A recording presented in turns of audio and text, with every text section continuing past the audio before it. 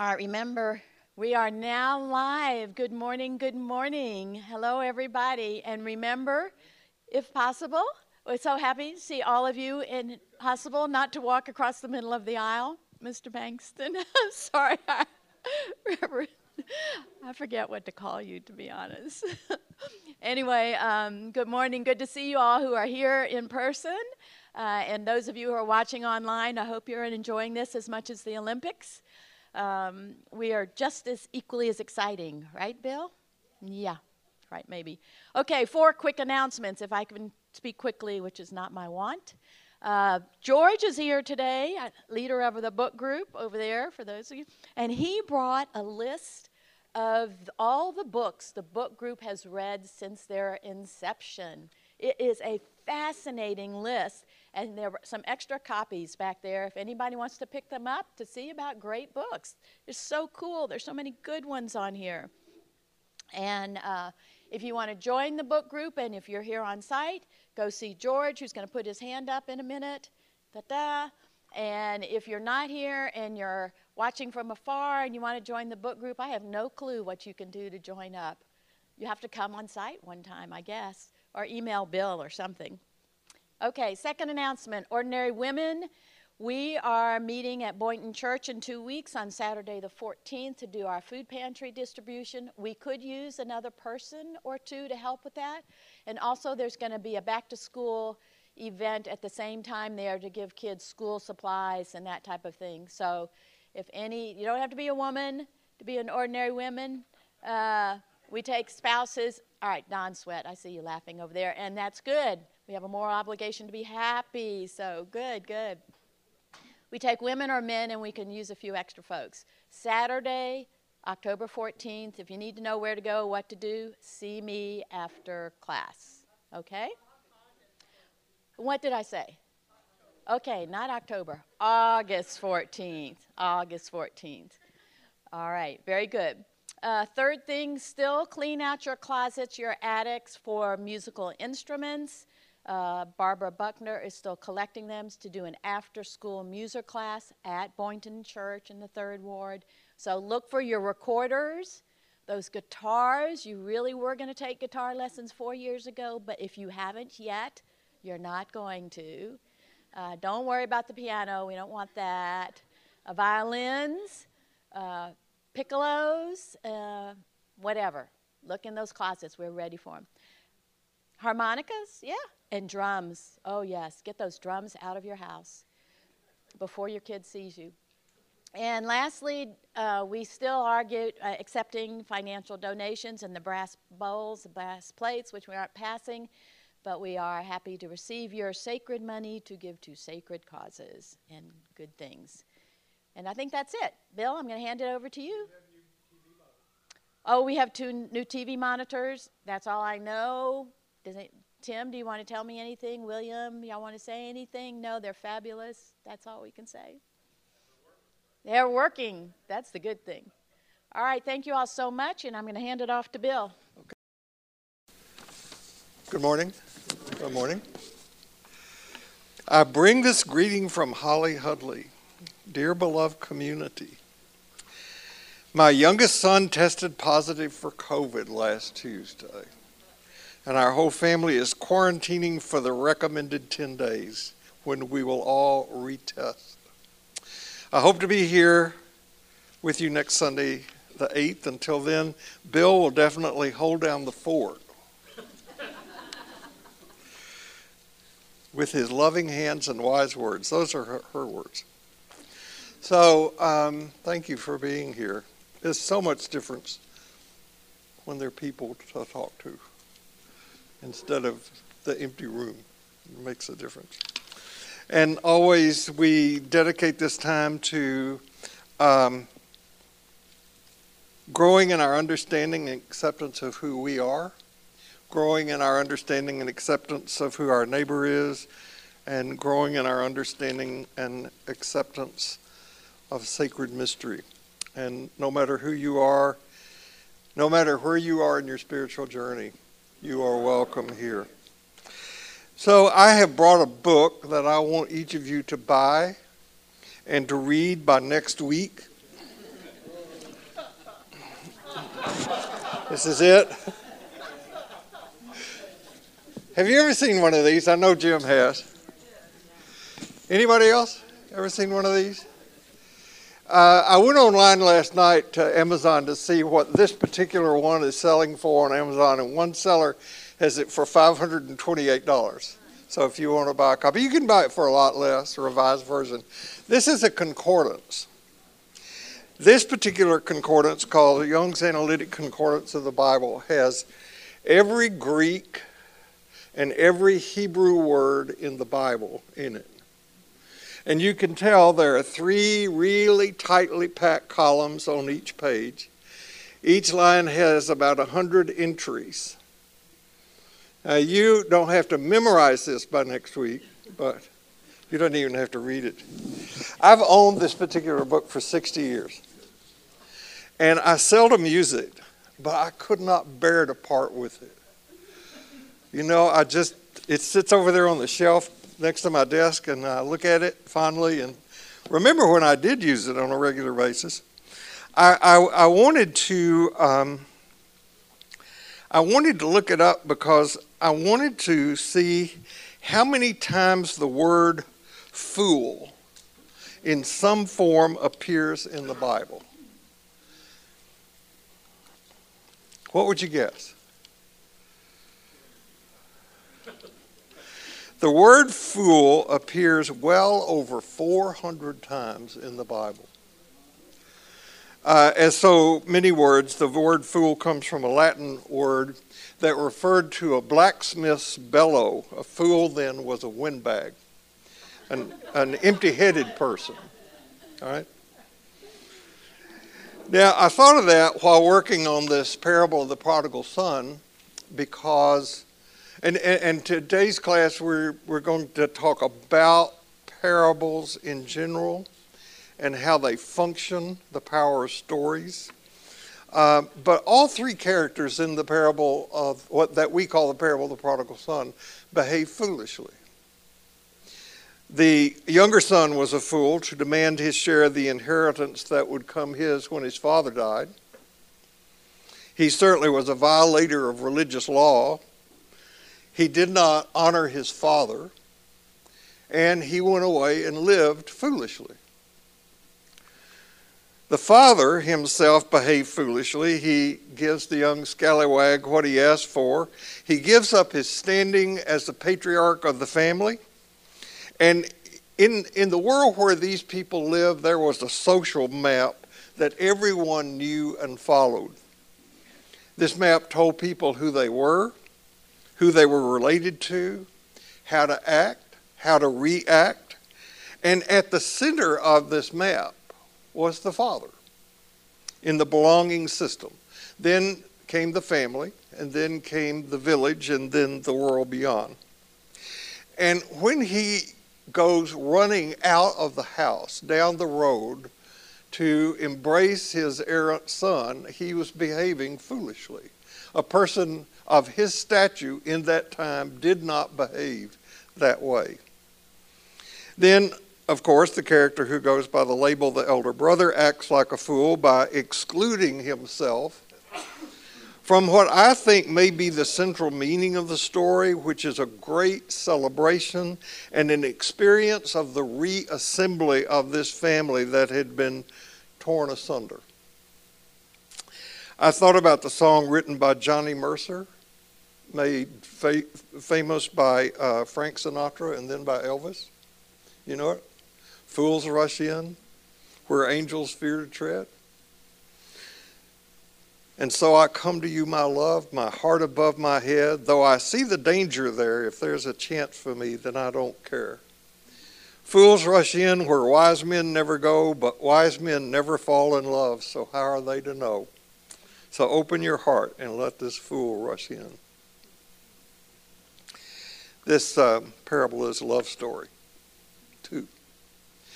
Now, you may or may not be aware that very likely since the invention of the first religious rituals and religions, there have been those who have been labeled as fools. I'm just going to confine my remarks to the Jewish Christian arena. the Hebrew prophets were looked at as fools. Isaiah walked naked and barefooted for about 3 years, predicting the forthcoming captivity of Egypt. And forthcoming captivity in Egypt. The prophet Ezekiel lay before a stone which signaled the beleaguered Jerusalem, and though God instructed him to eat bread baked over human waste, Ezekiel asked to use cow dung instead. Now, you don't hear a lot of sermons on these two scenes. Hosea married a prostitute to symbolize the infidelity of Israel over God. Jeremiah walked around with an ox yoke on his neck for years. And some took Paul's admonition to become fools for Christ's sake literally, and they started a movement called Holy Fools. And these people used often shocking and unconventional behavior to challenge the accepted norms and to deliver prophetic statements. Paul talks a lot about how the so-called wisdom of this world is foolishness in God's sight.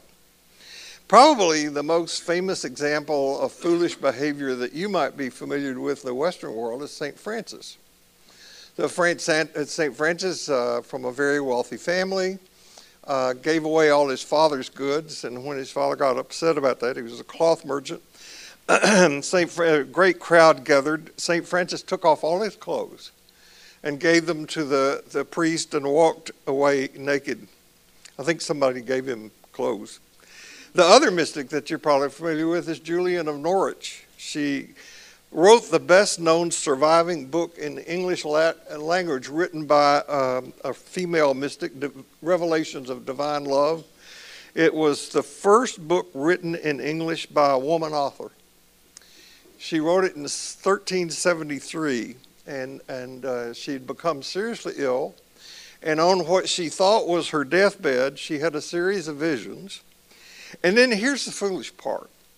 She asked for a cell to be built and connected to the church, on the side of the church. And she was called an anchoress because she was anchored there. And she lived the rest of her life in that cell. And people would come to her and bring food and, I suppose, tend to other needs. When the World War II came, that church was destroyed, and when they rebuilt the church, they rebuilt the cell where she stayed. In the Orthodox tradition, holy fools have played a very significant role. I mentioned that we went to Russia, where the painting that the prodigal son is in St. Petersburg. And in Moscow, the Church of St. Basil is named after a holy fool, the Blessed Basil of Moscow, fool for Christ. And in the Orthodox tradition, they have a name for these saints. They're called Eurodives. I don't know if I said that correctly or not. Although many people have been given credit for this saying, I think it was Nietzsche who said, those who dance are considered insane by those who can't hear the music. And then, of course, there's Jesus, who took his life and threw it away for a world he loved and for the people he thought should have full membership and participation in it. And one of the ways he did this was by telling stories, some of which upset the people who heard them so much that they wanted him executed. And of course, one of those stories begins, once there was a fellow who had 2 sons. Father, give me the share of the property that is coming to me. So the father divided the estate between the 2 boys. Now, I have assumed that everybody here knows what the word prodigal means, and you may not. The word prodigal means extravagant, and it points to someone who is reckless.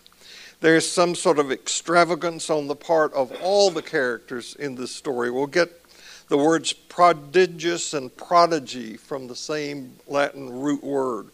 A prodigy is someone who shows an extraordinary talent at an unexpected time. So just in case you didn't know what the word means, that's it.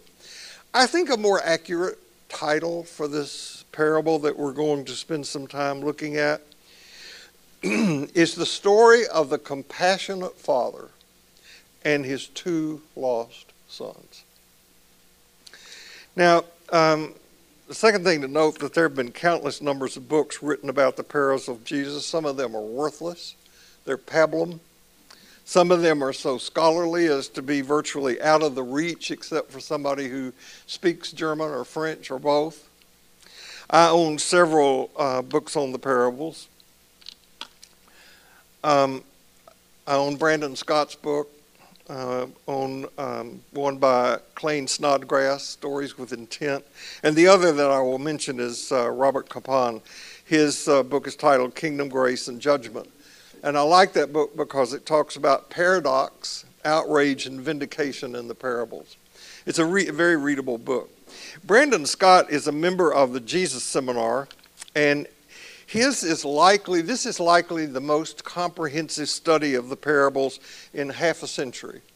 John Dominic Crossan said that the book, quote, is a superb synthesis of where we have come from in terms of literary analysis and where we are going in terms of social analysis. Snodgrass' book is probably the most comprehensive study of the parables you could ever hope to read. It has a history of how the parables have been interpreted over the centuries.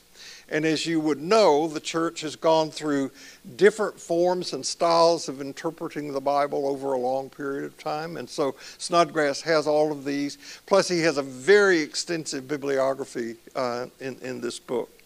The Capon book is just fun to read. And Capon was an Episcopal priest, very prolific author. He wrote a book called Supper of the Lamb, which is about everything from prayer to poetry to puff pastry. Actually, I read the book, and it's mostly about how to carve a lamb. It's a really good book. He's a great cook and has a lot of recipes in the book if you like that. Further, there have been a lot of books written just about this parable alone. I typed into my search engine, books on the parable of the prodigal son, and instantly got 52 so-called best-selling books just on this one parable. So, now I want you to remember also that this parable, when we get into it, is just one story that Jesus used to answer his critics about why he practiced inclusion. It is not an exhaustive commentary on whatever we mean when we use the word God. In this parable, God is personal, God is welcoming, God is compassionate. But there are parables where God is presented as being absent. There are parables where one is encouraged to search for God. And there are parables where God is presented as one who searches. So I would say that sacred mystery is present, personal, absent, is seeking, and desires to be sought all at the same time. Okay? Can you all hear me okay? Are you sure? Are you here? Are you sure? Now you tolerate the kind of stuff I've offered so far today. Pretty good. But the moment I utilize a good story, your attention goes up. Good stories entertain, inform, involve, they motivate us. A good storyteller can abduct us almost and take us into another world. And you know how easy it is for our bodies to be here and our hearts and minds to be somewhere else. That's why I ask, are you here? Are you sure? A good story can create a reality that is more real than real. And as the Native American storyteller would say at the beginning of a story, I don't know if this really happened or not, but I know it's true. Jesus was a master storyteller. In and with his stories, he forced people, as I hope we are forced, to see themselves and others from new angles. His stories conveyed messages that could not be easily evaded. I'm thinking right now especially of the story we call the parable of the Good Samaritan. He told it to people who thought that the only Good Samaritan was the dead Samaritan. And yet he called him the Good Samaritan. That's what we call him. Now, are the parables of Jesus so complex that they require the kind of attention that we are giving this one? And the answer is both yes and no. I heard about these two guys who went into their favorite bar and ordered drinks all around for everyone. And when the bartender asked what the joyous occasion was, they said, well, we just finished a jigsaw puzzle in 2 days. And the bartender said a lot of people work jigsaw puzzles during the shutdown, and probably less time than that.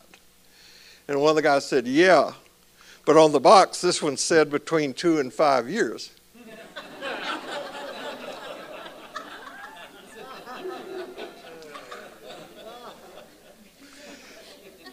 So the parables are not jigsaw puzzles with over 1,000 pieces.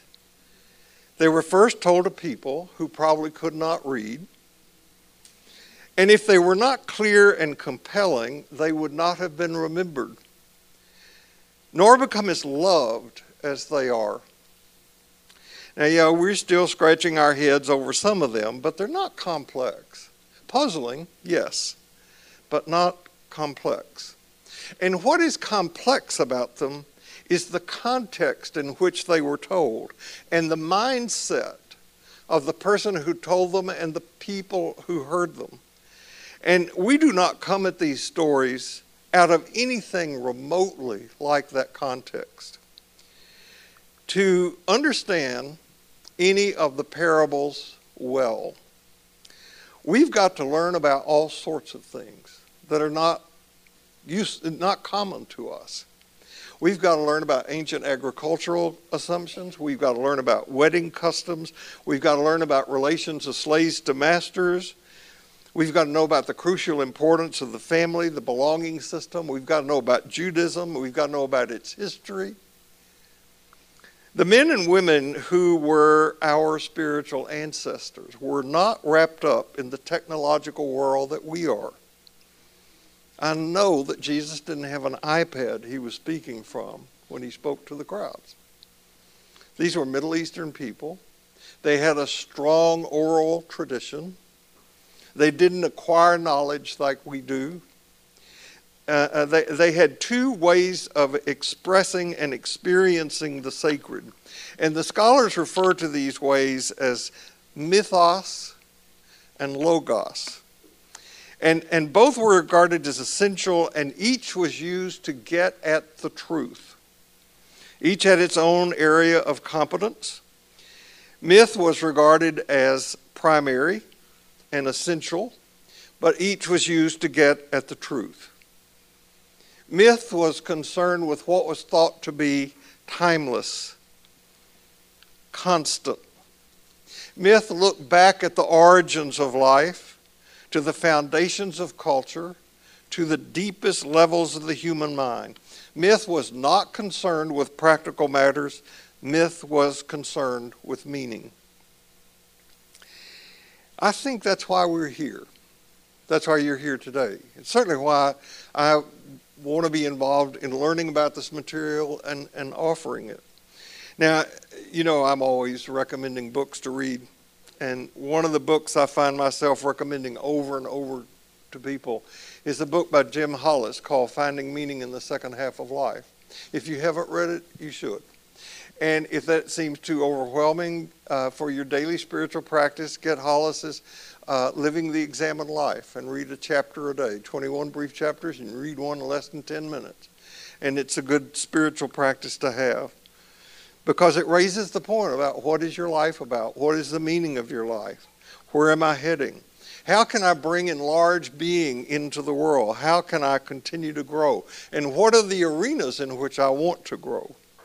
And I think that people who don't have useful answers to those questions fall into despair. So the mythos of a society provided people with a context that made sense of their lives. It directed people's attention to what was universal, to what was eternal.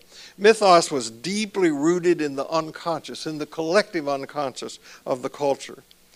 So when people told stories about heroes who descended into the underworld and fought with monsters, they were bringing to light that which is unconscious in all of us. Now, none of this is accessible to the purely rational investigation, but it nonetheless has a profound influence on our experience and our behavior. Because there's not a person in this room who cannot be captured by those deep forces from the unconscious that cause us to live lives either heroically or destructively.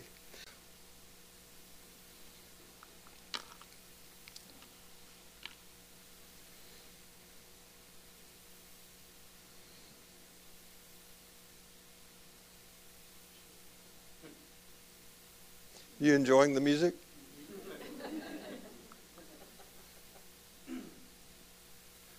Does this alone provide you with a mystical experience? Unless you're a musical savant, just looking at this piece of music gives you nothing. It has to be instrumentally interpreted by someone who is skilled to translate this into sounds that we can have the experience of Chopin. The music needs to be interpreted. Our spiritual ancestors had a very, very different view of history than we do. They were much less interested in what happened than they were in the meaning of what happened.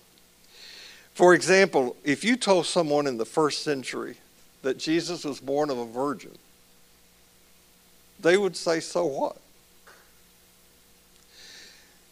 After all, their current savior and God, Augustus, had been born of a miraculous union between Apollo and his mother when Apollo turned into a snake and crawled into his mother when she slept at night. It's a great story. In that time, interaction between gods and humans was a very common thing. So if you tried to appeal to get somebody to come to the Temple of Apollo on Sunday morning because Jesus was born of a virgin, they'd probably turn you down because the Temple of Apollo had better coffee anyway.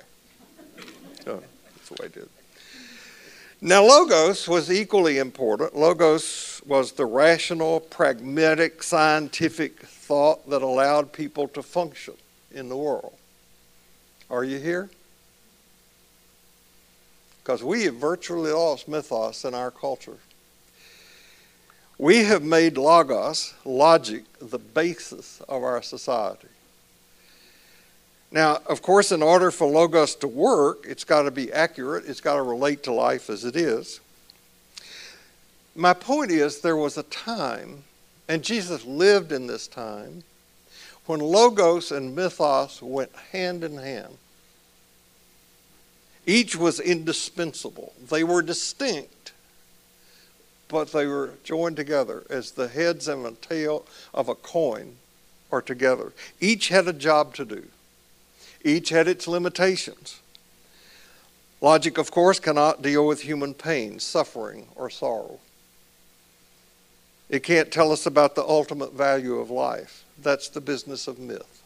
That's the business of parables. Now, I know this is not a graduate seminar, but doing this brief series on these 3 parables of Jesus is intended to be preparation for a deep dive into the Gospel of John. And I want to tell you at the beginning, the Gospel of John does not contain any parables as we know them about parable. The Gospel of John is one long parable. And when we get there, I want you to keep this in mind, because if you try to approach the Gospel of John on a literal basis, you're going to miss the basic message of it, because it is all mythos. By the 18th century, people in Europe and then in America had achieved such astounding success in science and technology that we began to think that logic was our way to the truth. Myth began to be dismissed as false and superstitious. So anytime anyone, anywhere tries to turn myth into fact, it leads to problems. Not just small problems, but the kind of difficulties that make people hate so much that they go and kill people for their sacred beliefs. So when Dr. Bankston was here a few weeks ago and we were dialoguing, he said something to the effect, maybe not an exact quote, but something to the effect that as he's gotten older, he finds himself believing less, but what he does believe, he believes more profoundly. Something. I wish I'd said that. Something like that. But I agree with that. And one of the things that I have come to believe more and more deeply is that we have got to reintroduce the mythic back into our lives. And that's why I want to teach the Gospel of John. I don't mean that we should simply know about it with logos. We've got to know it with mythos. There's a difference between those two. You can't know mythos logically. That'd be just like looking at a piece of music instead of having it played. So one of the ways we can catch a vision of the transformed world Jesus had in mind is through stories. They help transform the lives of those who heard them. And even though we have heard it 100 times before, we are hooked by the first few words of a good story. Once upon a time, a certain man had 2 sons. And then what? Further, when the early community shared with others their experience of their time with Jesus, they told stories about him that were parables. Hey, do you remember that time when Matthew was sitting by the tax collector's box and Jesus walked by and said, "Matthew, come follow me," and Matthew got up and did it? Not only that, says another, I remember when the religious leaders castigated Jesus for hanging out with people like Matthew. And Jesus said, "These are my kind of people. I didn't come to call the righteous, but sinners." So you go learn what this means. I desire mercy and not sacrifice. Now, that exchange involving Matthew doesn't sound like much more than a tidbit you might overhear at the restaurant table next to you.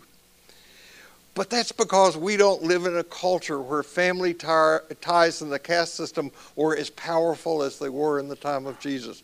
Because when Jesus called the fishermen to come and follow him and they left their father, that was a violation of a major cultural code in that time. It's a shocking story.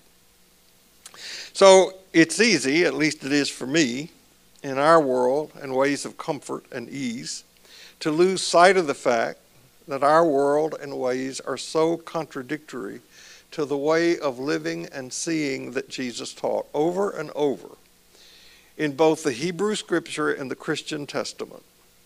We hear the struggle between the ways of this world and the liberating, loving desire of sacred mystery. Now again, I don't know about you, but my work with my own spiritual director shows me to be constantly in need of having ears that hear the sacred mystery calling me back to the heart of the true self and away from the ego. As I was reminded in my most recent session of spiritual direction of words from Thomas Merton that I'm sure you all have heard over and over, you are a spiritual being having a human experience, not the other way around. And as we get into the parable of the man who had 2 sons, remember that the call to life, love, and justice in the story is a call into the life in the Spirit. It is not a call into religion. This story and the Gospel of John, when we get to it, are not calling us to be religious. We're being called to be faithful to our true identity. Now, religions are necessary, but they are also risky. Historically, religions have been the enemy of truth and of the sacred. You know, the prophets didn't go around complimenting the religious leaders of their day, nor did Jesus. Now, I think religions are necessary because they're one way we can have a container for the rituals that lead to transformation. But religions are also risky because they tempt us to become righteous and to think that we have the answer and that our view of things is the right one. We are also guilty of making so many assumptions about each other. If our spiritual work, if it is effective, will lead us to experience not that we have the answer, but rather that the answer has us, then we're doing the work correctly. Truth wants to reform us and not us shape it. So here's a story. It's about the power stories, right? Here's a story. God and Satan were walking down the street one day having a friendly chat. And the Lord God Almighty bent down and picked up something. She gazed at it as it glowed radiantly in her hand. Satan, curious, asked, "What is that?" And the Lord said, "This is truth." "Here," Satan replied as he reached for it. "Let me have that. I'll organize it for you." So we organize. In seminaries, they have year-long courses taught on many levels called systematic theology. Our job is not to organize. Our job is to be organized, to be ordered, our life and our world, after the image and teachings of Jesus. Our job is to hear and respond to the story, and likely to become holy fools in the process. We have to take that risk in order to get the rewards. So this that we do in here is certainly not about religion. I hope you learn some wise and useful religious things. I am truly committed to religious literacy. I think it's incredibly important. I'm working on a homily to do on Wednesday noontime communion in a couple of weeks. And I was reminded of the episodes that Jay Leno used to do. You remember Jay Leno would go out on the street and interview people? And one time he asked people to name the 4 Gospels. And nobody could do it. But everybody could name the 4 Beatles. That's our culture. Somebody even said that the epistles were wives of the apostles. So,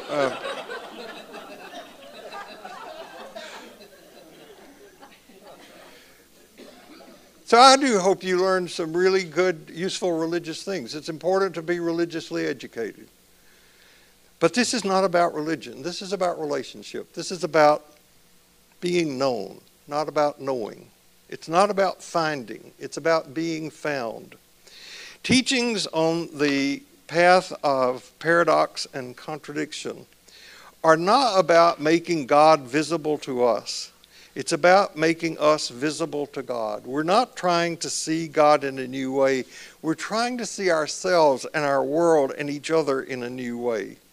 This is not about something you do in order to have a spiritual relationship. This is about how a spiritual relationship results when we open our eyes to see the way God sees, when we learn to open our arms to embrace those whom God embraces. Now, I want to tell you a story. It is a story. It is not a factually true story. But I want you to listen beyond the facts to the truth it contains. A young boy's parents were killed in a car wreck. And after the funeral, a man was driving the boy and his things to live with the boy's aunt. He had never met her, and was asking the man driving the car what she was like. Is she mean or is she kind? Kind. Will I have my own room? I'll bet it's already made up. Wonder if she'll let me have a dog. I bet she will. They were both starved by the time they got there. When they arrived, it was late. She was out on the front porch waiting for them. The light was on. Supper's ready. I've been waiting for you. Years later, long after he'd grown and gone, he got a letter from her. They had stayed in constant contact all the time. But this letter, though, was specific about her aging, about her terminal illness, about her imminent death, and about her fear of what was to become of her. And he wrote her back, I know exactly what you're going through. I remember when I was coming to live with you, I was so scared. What would become of me? Don't worry. I know exactly how it will be. Someone will be waiting up for you with the light on to hug you tight and to say, supper's ready. I've been waiting for you. So can you hear?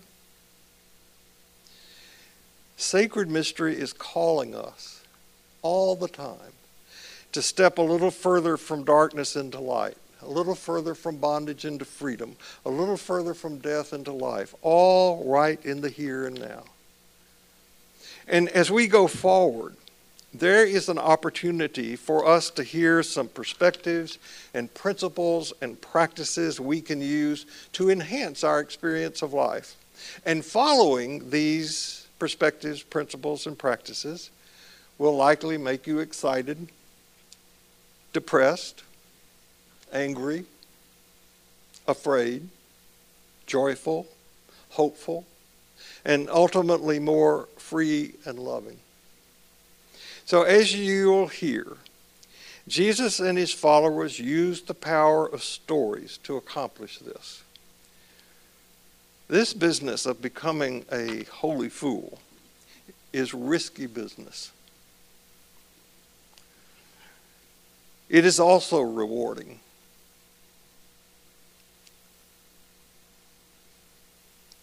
I haven't been doing this as I should. Got distracted. So the business of becoming a holy fool is risky business. It's also rewarding. Can you hear? No matter where you go this week, no matter what happens, remember this, you carry precious cargo, so watch your step, and I hope Holly and I will see you here next week. Thank you.